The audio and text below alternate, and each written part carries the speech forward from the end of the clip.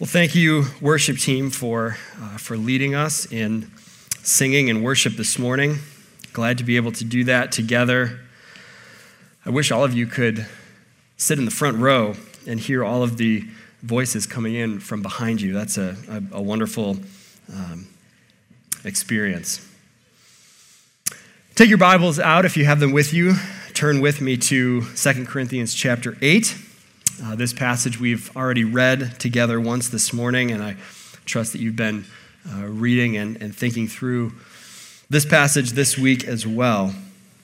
Last week, Pastor Mark helped us to examine the first half of this chapter, and we saw that chapter 8 sort of represented a little bit of a shift from Paul's previous line of thought. In chapter 7, he's been discussing what he calls the painful letter, a letter that we don't have a copy of, was written after Paul's second visit to Corinth, a visit that did not go well for Paul or for the Corinthians. Now in chapter 8, he's pivoted and is now discussing the collection that he's taking up to benefit the churches in Jerusalem. Paul reminded the Corinthian church that this project was about God's grace coming to the Macedonians. The churches in this region would be the church of Berea and Philippi and Thessalonica. God's grace to that group of churches was to allow them to suffer persecution and hardship, and yet at the same time, they were presented with this opportunity to contribute to this collection that Paul was taking up for the churches in Jerusalem.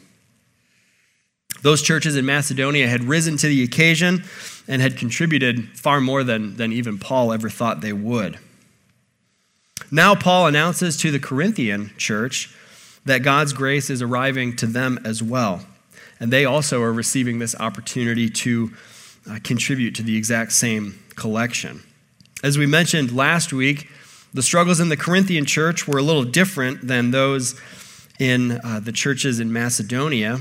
The churches up to the north in Macedonia would have been undergoing persecution from outside during this time, but the churches to the south, like the church in Corinth, would have been more plagued with internal conflict and strife. Back in verse 10 of chapter 8, we learned that a year prior, the church in Corinth had actually agreed to participate in this project and had begun to do so, and yet likely in the midst of their internal conflict, this collection sort of fell off of their radar. And so Paul reminds them that God's grace to them would be in this opportunity to take up this collection. And Paul doesn't want them to miss that opportunity. The collection not only benefits the churches in Jerusalem, but also benefits those who give to it as well. As you found your place in 2 Corinthians chapter 8, let me pray for us, and we'll dedicate the rest of our time together this morning to the Lord. Lord, we're thankful once again for your word. We're thankful for the gift that it is to come together and to study it in community. We want to humble ourselves before it, that we would be transformed into the image of Jesus by your Spirit. So as we examine this passage this morning, we ask you to give us wisdom, give us insight, and help us to know the ways in which our lives need to be shaped by this passage. We pray in Jesus' name. Amen. All right, the second half of chapter 8, which we read for this week, is largely about the Corinthian church's gift and how exactly that will be administrated by Paul. And he tells the church who's coming to collect the money from them and what precautions are being taken to ensure that it is handled honestly. Paul, in this passage, tells us that 3 people will be going to Corinth to receive this gift. The first person is Titus. We see this in verses 16 and 17. Paul says, "But thanks be to God who put into the heart of Titus the same earnest care I have for you. For he not only accepted our appeal, but being himself very earnest, is going to you of his own accord." So Titus is the first member of this traveling party. The second member is not named, but Paul calls him a brother. who was appointed by the churches in Macedonia. Here's what Paul says about him.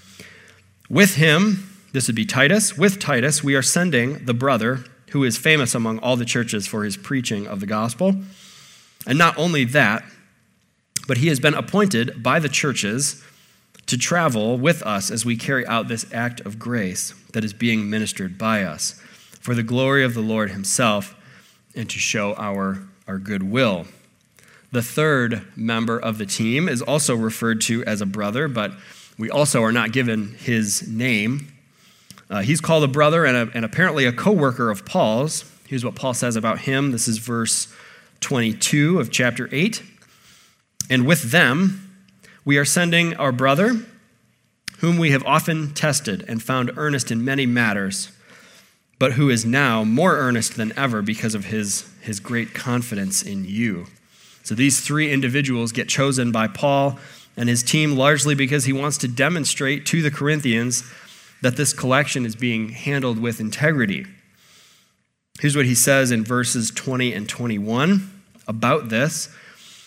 He says, "We take this course so that no one should blame us about this generous gift that is being administered by us. For we aim at what is honorable, not only in the Lord's sight, but also in the sight of man." Paul clearly sees here the need to not only conduct his own ministry with integrity before God, that's obviously essential, and Paul believes that he is doing that, but he also feels the need to demonstrate his integrity to the Corinthian church. So why would Paul go to such great lengths to defend his own integrity? I think there's probably two reasons at least why he does this. The first one is that he's dealing with the topic of money. Money is a difficult topic in a lot of ways, especially in churches. Jesus talks about money more than just about anything else during his ministry and the accounts that we have about him in the Gospels. In 1 Timothy chapter 6, Paul instructs Timothy that the people in the church in Ephesus who are rich, who are wealthier, will probably require some kind of directed or specialized discipleship. Money has a way of exposing the corruption that exists inside the human heart. In addition to this, we also learned back in chapter 2 that there were many people around this time who, and I think that the NIV really helps us out here back in chapter 2, there are many people who peddle the word of God for profit. So these would be traveling teachers who are more like traveling gospel salesmen than announcers of the good news. The second reason why Paul needs to defend his integrity is that we know about his long and sort of difficult and rocky relationship with the Corinthian churches. We've heard quite a bit about this so far, even in this letter of 2 Corinthians. But if we think back about how this church was founded in Acts chapter 18, Paul did that at that point in time and then had planned to make a second visit to them. He was going to take a trip through Macedonia in the north and then come down to the south, visit this church, and then head back east towards Ephesus. But he ended up changing his plans so that he came to the Corinthian church and visited them first. This apparently was a little bit of a surprise to them. I don't know that they were expecting that. Maybe it caught them off guard somehow, but that visit of Paul's did not go well. Paul had a conflict there with some people in the church who he thought were engaging in sin, and he would call them out for that. And then while he was there, someone apparently did something to discredit him or to shame him or hurt him publicly in some way. That causes Paul to leave the church and then cancel his plans to come back and visit them on his way through after his visit to Macedonia, which then leads some people in the church to criticize Paul for being unreliable and changing his plans too much. So when the Corinthian church is gathered together, and this letter, which is delivered to them by these three people who are going to receive the collection, they would carry this letter with them. They show up to the church, and this letter is read aloud in their midst. A lot of questions, I think, would be raised at this point. Is Paul actually reliable? Can we trust Paul with our money? Are we sure he's not actually one of these traveling gospel salesmen who's actually looking to make a profit off of us? Paul knows that these questions will be raised when this letter is read. And he also knows that the reputation of Jesus and the gospel is at stake depending on how those questions get answered. So Paul says that they're doing everything they can to make sure that they're doing what is right before God, of course, but also before the Corinthians. Paul demonstrates his integrity by the way he's administering the collection. Paul himself is not actually apparently going to Corinth to collect the money. He's sending 3 other people who are trustworthy. The first one is Titus.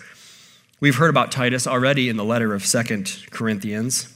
He has been to Ephesus at least once. He's been to Ephesus too, but he's also been to Corinth at least once, potentially more times than that. He would have been the one that carried the painful letter of Paul to the Corinthians and read it in their midst. And then when he got there and delivered the letter, he also served as a mediator between Paul and the Corinthians and was able to help them reconcile with one another from Paul's difficult visit there. And then he would have left the church and come back to Paul and reported the news that he'd been able to work things out with them. So the Corinthians know Titus. They've worked with him. They have good reason to trust him. The second figure is not named. We don't know why he's not named. That's kind of an interesting detail. And normally Paul is happy to name those who are working with him. It could be that the Corinthian church just doesn't know these next 2 individuals, but they would meet them by the time the letter is read, so giving their names would not be necessary or helpful. But Paul calls him a brother. He's known by the churches in that area, and probably that would mean the Macedonian churches. He's particularly known for his gospel preaching, but more importantly, I think for this, it's important to note that he wasn't actually chosen by Paul. This is not actually one of Paul's people. This was a person that was chosen by the churches in Macedonia who have already contributed to this collection by this point in time. So those churches contribute and then send this person along with Paul's team sort of as a representative of that group. So he's coming to the Corinthians as well on behalf of those group of churches who have already contributed to this project. So the third person who Paul is sending is elected apparently by Paul. He's a part of Paul's traveling group. Paul says he's had a number of experiences with this person. He's been tested through a number of circumstances and has been found to be faithful.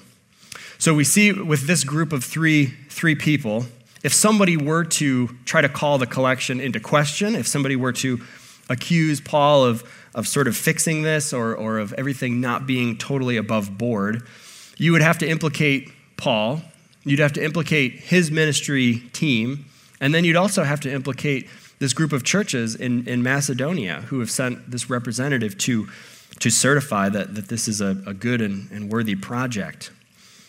This is the way that Paul is sort of demonstrating to the church in Corinth that he is being fully honest with them, and he's maintaining his integrity in the way that he's administering this gift.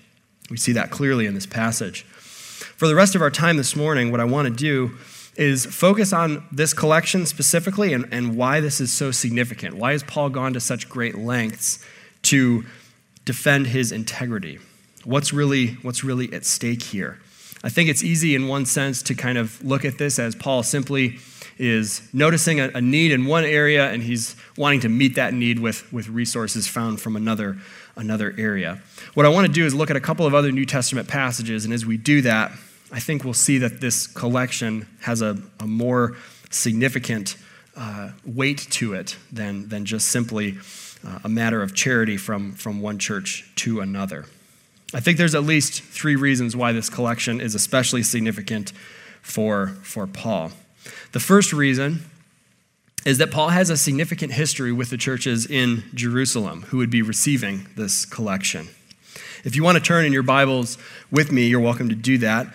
Galatians chapter 2 is where we'll be looking just for a moment here. We'll look at the latter half of that chapter. Remember that after Paul was converted, after Jesus appeared to him on the road to Damascus, Paul spent a long time. He says in Galatians, 14 years, he spent time in Arabia and Damascus, and then on his first missionary journey as well. And then only after that period of time does he actually go to Jerusalem. Paul says that when he got there, he met with a group of leaders of the churches in Jerusalem, and he put before them the gospel that he was preaching among the Gentiles, and he was kind of checking that out with them to make sure that they were teaching the same things. Here's what Paul says about the response that he received from the churches in Jerusalem, starting in verse 7 of Galatians chapter 2. Paul says, when they saw, they being the leaders of the churches, when they saw that I had been entrusted with the gospel to the uncircumcised, just as Peter had been entrusted with the gospel to the circumcised, for he who worked through Peter for his apostolic ministry to the circumcised worked also through me for mine to the Gentiles. And when James and Cephas and John, who seemed to be pillars, perceived the grace that was given to me, they gave the right hand of fellowship to Barnabas and me, that we should go to the Gentiles and they to the circumcised. Only they asked us to remember the poor, the very thing I was eager to do. So this is Paul, who is Jew, meeting with a group of Jewish church leaders in Jerusalem and sharing with them the gospel that he is extending to the Gentiles. And as they hear Paul's message, they give it their blessing. They bless Paul and his mission and extend fellowship to him. That's a big deal for Paul. By the way, Galatians also tells us Titus is on this trip with Paul, and he would be at this meeting as well. Let's not ignore or throw away this last little comment here in verse 10 either. The only thing that the group of churches in Jerusalem ask of Paul is that he remembers the poor, which Paul says this is the thing he was excited about doing. He's eager to do this. So this collection from the churches in Macedonia and Achaia, this collection benefiting the churches in Jerusalem, is an opportunity to care for the poor in Jerusalem, which is the very place that Paul met with those leaders and was commissioned to continue his ministry of taking the gospel to the Gentiles. That's the first reason why this collection is significant for Paul. The second reason this collection is significant is that for Paul, the Gentile churches in places like Corinth are in some ways indebted to the Jewish Christians in Jerusalem. In order to see this, you could turn with me, if you'd like, to Romans chapter 15. We'll read a couple of verses from the end of Romans 15. In that passage, Paul is talking to the Roman churches about the exact same collection that is mentioned here. Here's what Paul says in Romans 15, starting in verse 25. Paul says, at present, however, I'm going to Jerusalem to bring aid to the saints. For Macedonia and Achaia have been pleased to make some contribution for the poor among the saints in Jerusalem. For they were pleased to do it, and indeed they owe it to them. For if the Gentiles have come to share in their spiritual blessings, they ought to also be of service to them in material blessings.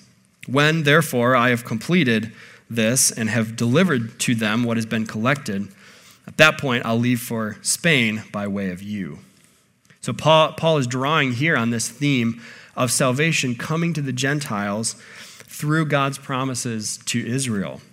And it's only through the fulfillment of those promises in Jesus that the Gentiles have come to know the God of Israel.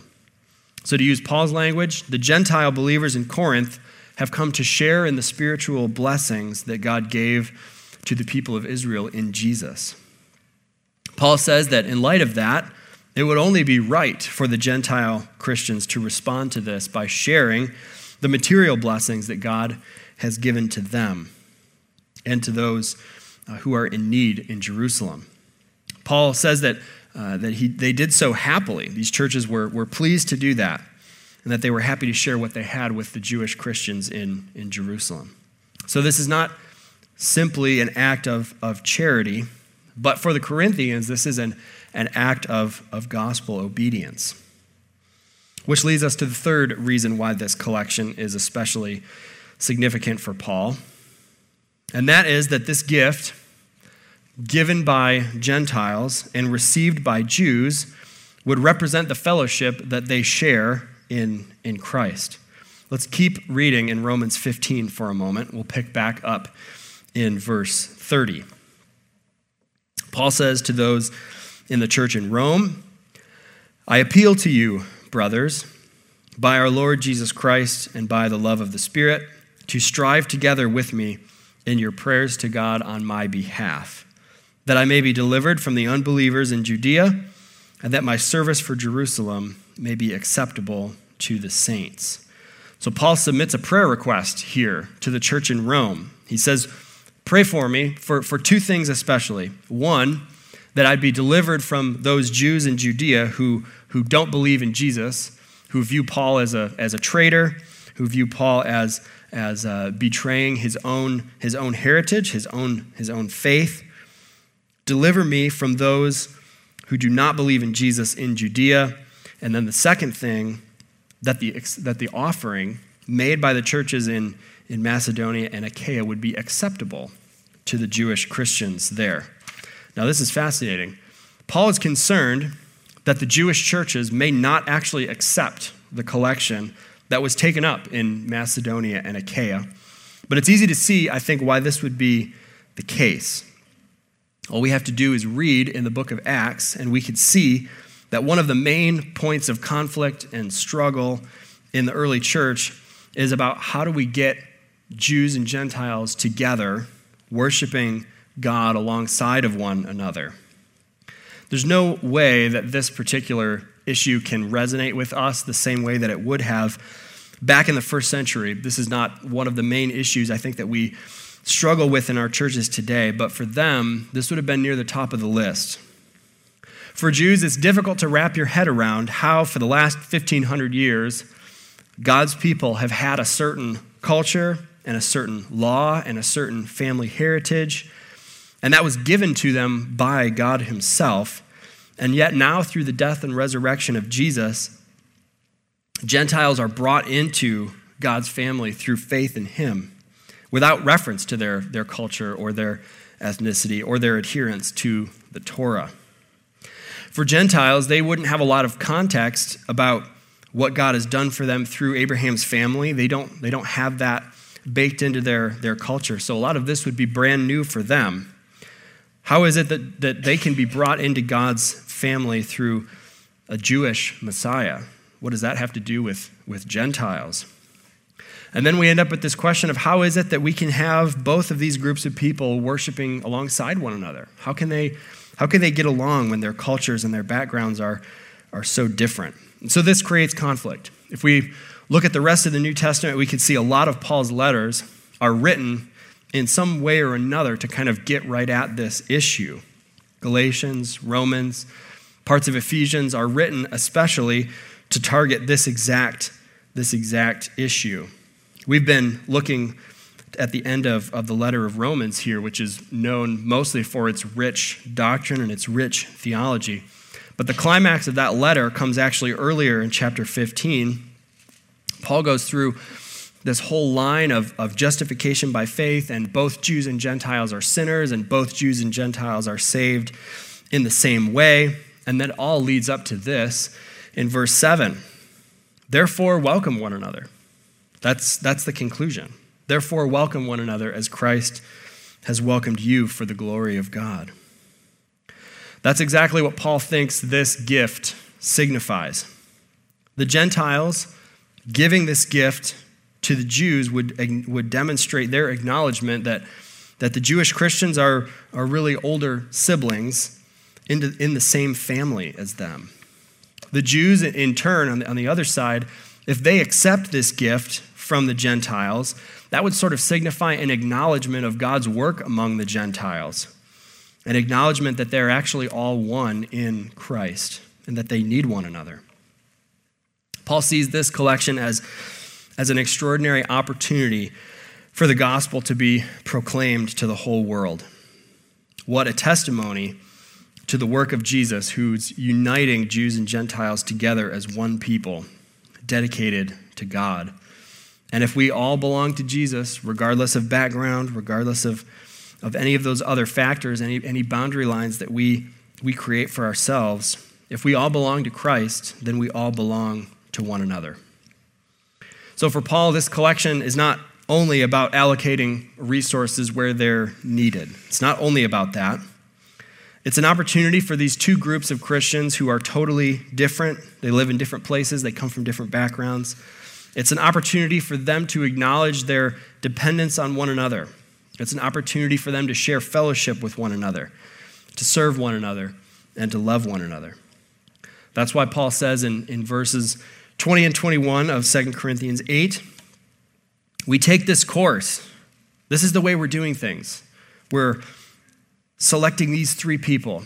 We're making all of these precautions as to how the gift is being collected. We're going through all of these extra steps so that no one should blame us about this generous gift that is being administered by us. For we aim at what is honorable, not only in the Lord's sight, but also in the sight of man. Think about how the testimony of Paul and his team would change if it somehow came out that Paul was being paid under the table by somebody for doing this work, or if it was discovered that Titus was maybe stealing from the collection bag. Paul concludes chapter 8 with his instruction to the Corinthian church in verse 24. Here's what he tells them. So give proof before the churches of your love and of our boasting about you to these men. At the beginning of chapter 8, we saw how Paul had commended the Macedonian churches to the churches in Corinth. Chapter 8, he tells the Corinthians about God's grace to the Macedonians and how the Macedonians just did a wonderful work by rising to the challenge amidst their own difficulties and contributing more than anybody thought they could, despite their circumstances. So he's been kind of using them as an example. He's been using them as an illustration for the churches in Corinth. Now here we find out that the opposite is also true. In Paul's conversation with the Macedonians, he's been telling them about the Corinthians. So he doesn't command or require or demand anything of them. He simply says, hey, we've been in Macedonia, the team and I, and we've been telling them about, hey, after this collection goes through Macedonia, it's going to go down south, and it's going to go to the Corinthians. And the Corinthians are just a great, generous group of followers of Jesus, and they're going to jump in on this project too. Paul says, that's what we've been telling them about you. So now prove us right. Prove us right by completing this act of love that you started over a year ago. Now finish it. Finish this good work that God is doing for the churches in Jerusalem. That's how Paul concludes chapter 8. Let me just leave you with a few final thoughts from this passage as we begin to close our time here this morning.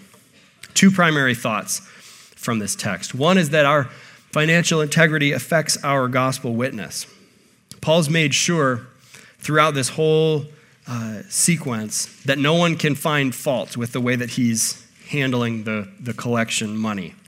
Now, of course, it's always possible, and this has happened throughout church history, it's always possible that somebody may falsely accuse Paul or one of his team members. That's out of Paul's control. Paul's not able to do anything about that, but he says, if anybody accuses us, at least it won't be justified, because we have done everything right. We've done everything right before God. We've done everything right before people. The second thought is that God has called one people to himself in Christ. That means that we not only belong to Christ, we belong to one another. We belong to the same family. And we demonstrate our love for God by the way that we love one another. And the love that we share crosses whatever boundary lines we may have put up for ourselves, cultural, ethnic, economic, whatever you want to put in there. Our unified faith in Jesus transcends all of those. So when we show love to one another, we actually announce the gospel to one another once again and represent God faithfully to a world that is watching us. Think about what a testimony to the gospel for this group of Gentile churches to contribute all the way on the other side of the Mediterranean Sea to the Jewish churches who come from a totally different background, but yet they have Jesus in common. And so they share with one another in that way. Next week, we'll pick up with the first 5 verses of chapter 9, so you can be reading and thinking those through this coming week. Next Sunday, we'll dive in a little bit deeper into Paul's ministry and how he conducts himself and how he handles his interactions with the Corinthian church. Let me invite you to stand, and we'll close our time together with this benediction that's taken from Romans chapter 16. Now to him who is able to strengthen you, according to my gospel and the proclamation of Jesus Christ, according to the revelation of the mystery that had been kept secret for long ages but is now disclosed, and through the prophetic scriptures has been made known to all the nations, according to the command of the eternal God, to bring about the obedience of faith. To the only wise God, through Jesus Christ, be glory forever. Amen. God bless you. Have a great Sunday.